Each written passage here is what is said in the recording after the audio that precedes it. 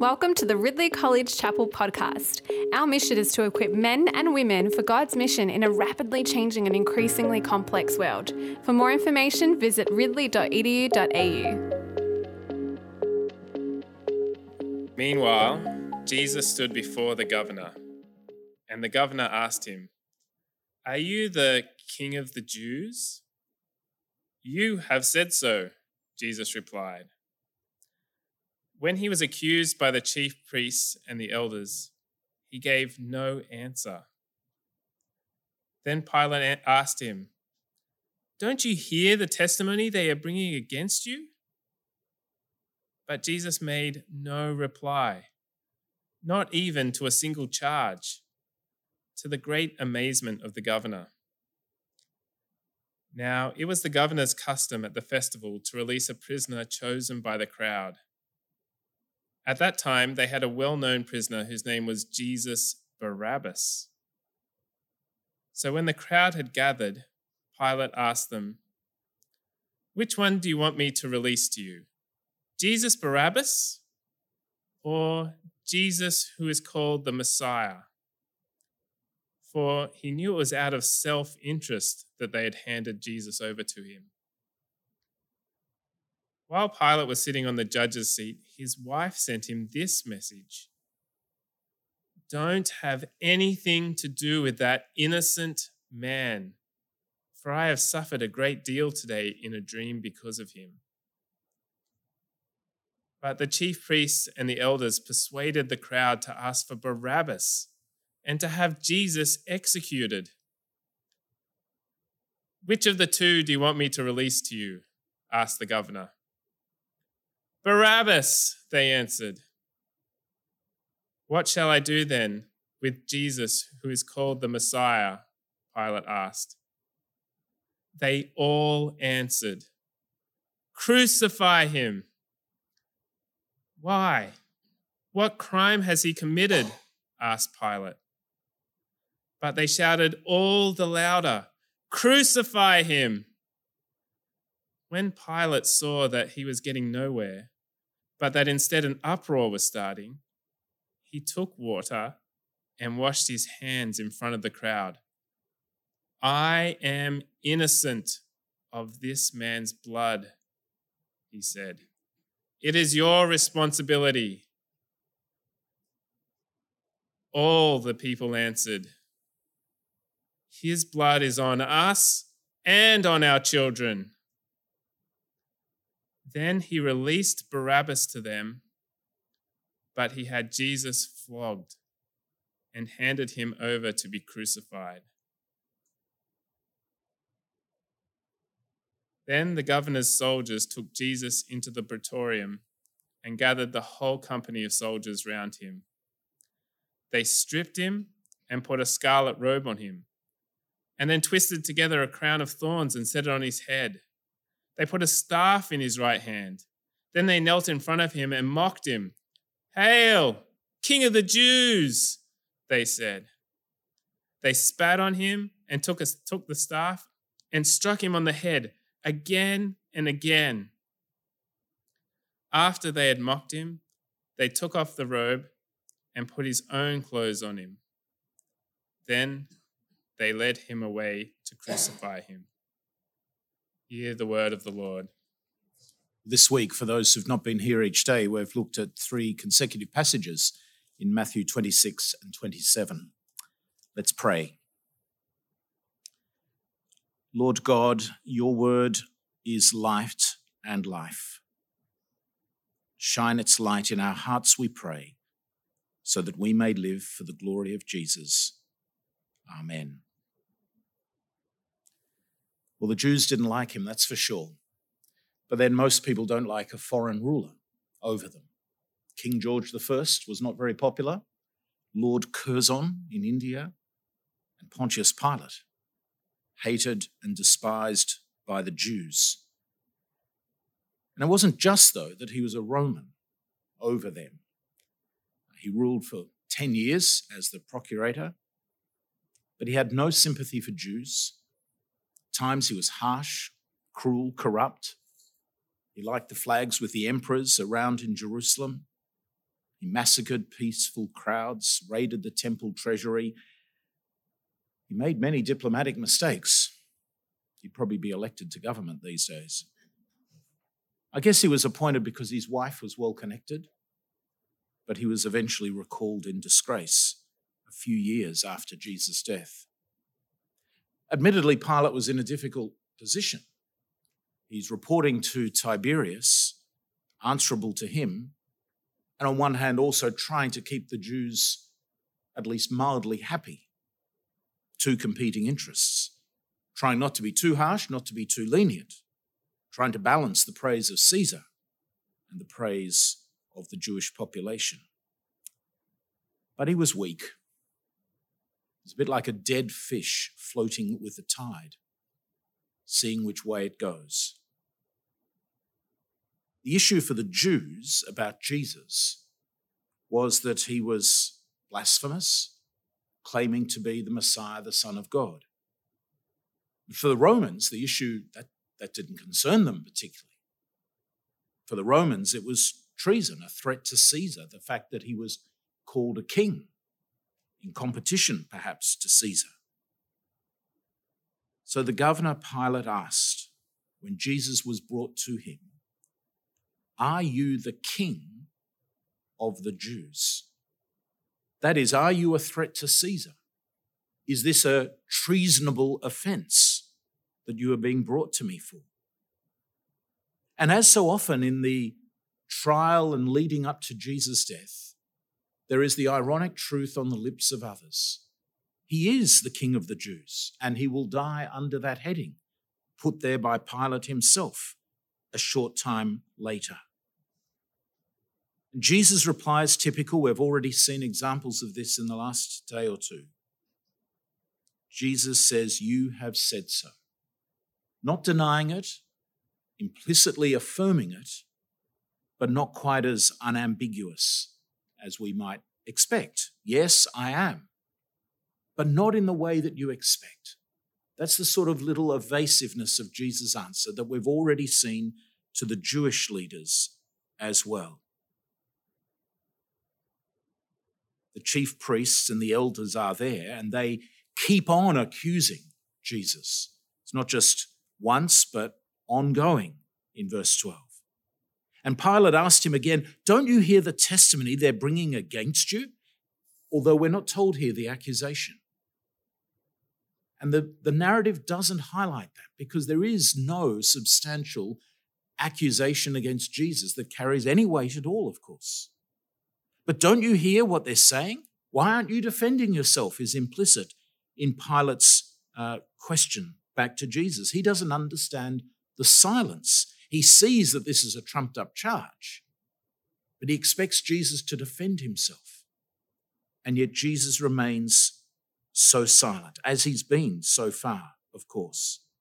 Jesus made no reply, not even to a single charge, to the great amazement of the governor. Silence because there's nothing to answer. Silence to fulfill the prophecy of the suffering servant of Isaiah. Now we know that there are plenty of people who misjudge democracy. Perhaps the best and most glaring stupid example in recent years is David Cameron, who misjudged the democracy of Britain and ended up throwing them into Brexit, which he didn't expect. Mr. Trump doesn't quite seem to get democracy sometimes either. But Pilate misjudges it here as well. He chooses a well-known insurrectionist, Barabbas, Jesus Barabbas, ironically, son of the father, Barabbas. Maybe there's a deliberate irony going on here. Which Jesus, which son of which father? But he chooses this man as an alternative. We don't know the origin of the custom of releasing somebody at this festival. That seems peculiar, and apparently there's no other evidence, I believe, elsewhere about this. But nonetheless, it seems that Pilate is trying to pick somebody who nobody would want, to try and use this angle, thinking these people, they'll never want Barabbas. I mean, he's a bad guy. He's well known to be a bad guy. of course, he misjudges the democracy. He misjudges the voice of the people. Crowd, which one do you want me, he says to the crowd, which one do you want me to release to you? Jesus Barabbas or Jesus who is called the Messiah? For Pilate knows this is out of self-interest or envy. He knows there's no real charge against Jesus here, but he misjudges them. But then the narrative just pauses for a minute. Mrs. Pilate has a dream. And the implication is the dream's from God. Back in Matthew 2, there's the dream to Joseph, for example. And not every dream, of course, comes from God. I was just telling Reese beforehand, I was dreaming the other night, somehow just anticipating being here this week, and I was envisaging the old chapel, which has been gone for more than a decade, I think. And, well, that wasn't a dream from God, I'm sure. Who knows what that was about. But now Mrs. Pilate sends a message, implicitly interrupting this trial for a minute or two. Don't have anything to do with that innocent man, for I've suffered a great deal today in a dream because of him. Now, we don't know the detail of her suffering or the detail of the dream, but it's strong enough and important enough for her to send a message to her husband that this Jesus is innocent. And that thread keeps recurring through the narrative of Jesus' trial. Of course, it's all the way through the gospel. We know that Jesus is innocent. But Matthew doesn't want us to get confused here that this Jesus is being put to death for some legitimate reason. He is innocent. And even Mrs. Pilate sees that. Judas saw it. We saw that yesterday. There is no sustainable charge against this Jesus. This is shonky justice. In effect, it's mob rule. Well, the Jewish leaders are more influential, of course, than Pilate over the crowd. And the chief priests and the elders persuaded the crowd to ask for Barabbas. And that just shows how desperate they are and how dark they are in their thinking, that they're wanting this notorious, bad, well-known insurrectionist, rebel. We don't know what he's actually done. But Pilate is picking the worst in order to save Jesus. Which of the two do you want me to release to you? Barabbas, they answered. And Pilate gets more desperate. Well, what shall I do then with this Jesus who is called the Messiah? He may be trying to needle the Jews by saying Jesus called the Messiah because he knows that they'll be offended by that. But I suspect in the context here, he's not trying to needle them. He's trying to say, what are you going to do with this man? Why should he be put to death? But they all answered, and now they escalated, crucify him. Crucify him. And Pilate now expresses his full exasperation and desperation. Why? What crime has he committed? So even Pilate recognizes this is trumped up. Pilate recognizes there is innocence here, that this is false justice, but he's weak in the face of this crowd. What crime has he committed? None is really mentioned. And they shouted all the louder, crucify him. That is, they don't give an answer. What crime? Just crucify him. Pilate's tactic of bringing in Barabbas as an alternative has backfired badly. His trump card has been beaten. When you go to the old city of Jerusalem, you need to know how to haggle, to bargain the price. I've bargained things down there from, my memory is 70 shekels down to 3. So I thought I was pretty good. And I was determined to not give ground on that matter many years ago now. But every move that Pilate makes here, every attempt to sort of almost bargain about Jesus is countered and thwarted. And like Judas, whom we saw yesterday, Pilate abrogates responsibility, famously washing his hands in front of the crowd. I am innocent of this man's blood. I am innocent? But who is innocent? Not Pilate, not Judas, not the Jewish leaders nor the crowd,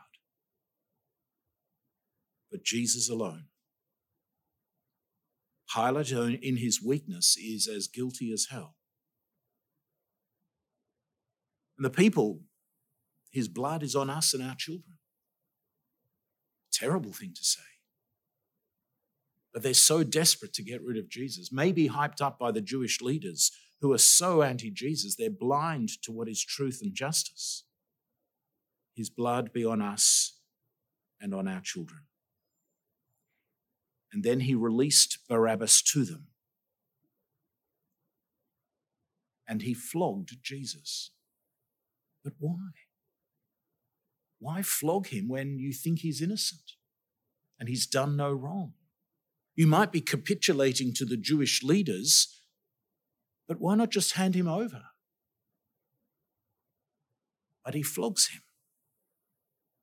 For it's not just the Jewish leaders upon whom the blood of Jesus rests.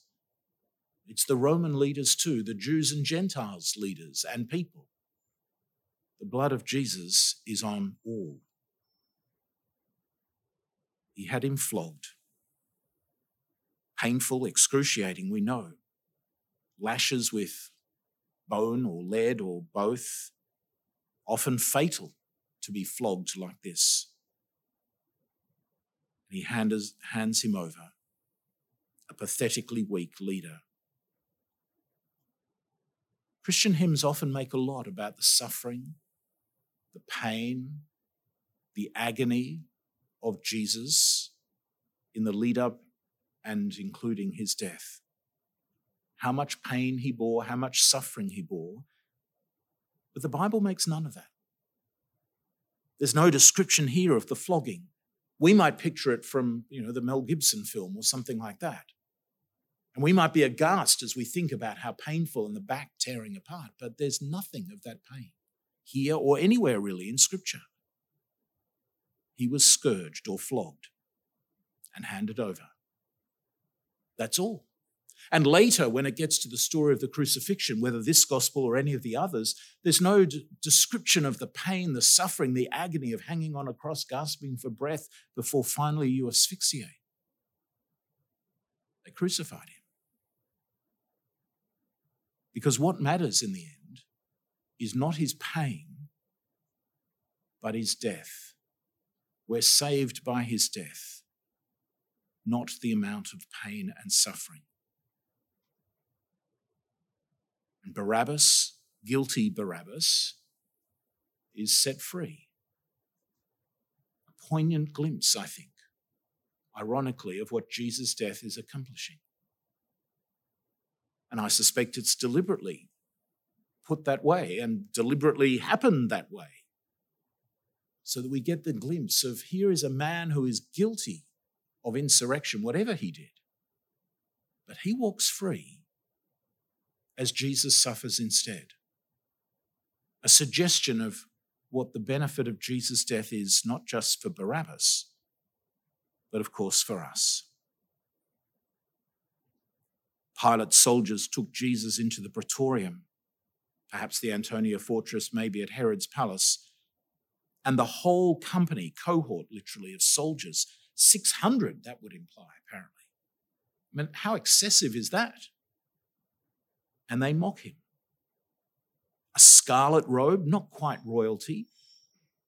A crown of thorns, not quite a king. A reed as a scepter, not quite a ruler. Hail, King of the Jews. Comparison with the Ave Caesar, Hail Caesar, that would be more well known. Mocking Jesus' kingship. He's become an object of ridicule. And he bears it all in silence. In the end, it's not Jesus on trial, but the others. The priests, Caiaphas and others, Judas, Pilate, the crowds, Barabbas. And all through it is this little thread of the clear, unambiguous, uncontestable innocence of Jesus, beyond dispute. Detail after detail of the trial and the lead up to it echoes, alludes to, or quotes from the suffering servant passages and their surrounds in the second part of Isaiah. And we know where that leads to. We should know where that leads to. So often our ignorance of Scripture is because we're so ignorant of the Old Testament, we don't see the allusions and the context that's being brought in. But that servant of Isaiah is thoroughly vindicated by God, innocent and vindicated. And so the allusions to that context keep reminding us, the reader, he's innocent and he'll be vindicated. For one day, real justice will be done. On that day, the chief priests and the elders will kneel before Jesus' judgment seat. Who will be stirring up the crowds then? And one day, Pilate will be whimpering weakly before the King of the Jews' throne. Who will be mocking then? And one day, the crowds will be stunned into silence before the Son of Man's glory. For it's not Jesus on trial. It's everyone else. The priests, Caiaphas and others, Judas, Pilate, the crowds, and us. Because we're guilty. We're guilty like them.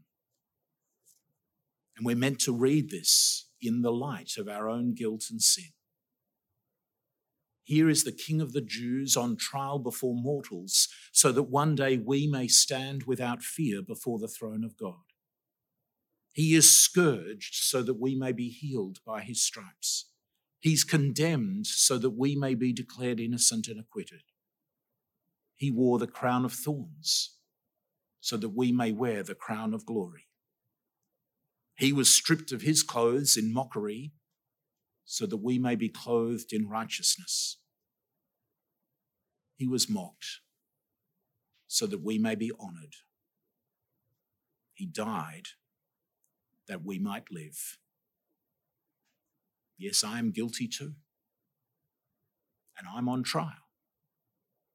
And it's my sins that sent Jesus to the cross. Bearing shame and scoffing rude, in my place condemned he stood, sealed my pardon with his blood. Guilty, vile, and helpless we. Spotless Lamb of God was he. Full redemption, can it be? Lifted up was he to die. It is finished, was his cry. And now he's in heaven exalted high. Man of sorrows.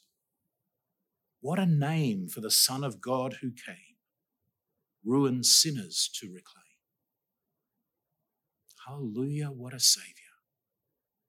And when he comes, our glorious King, all his ransomed home to bring, then anew this song we'll sing.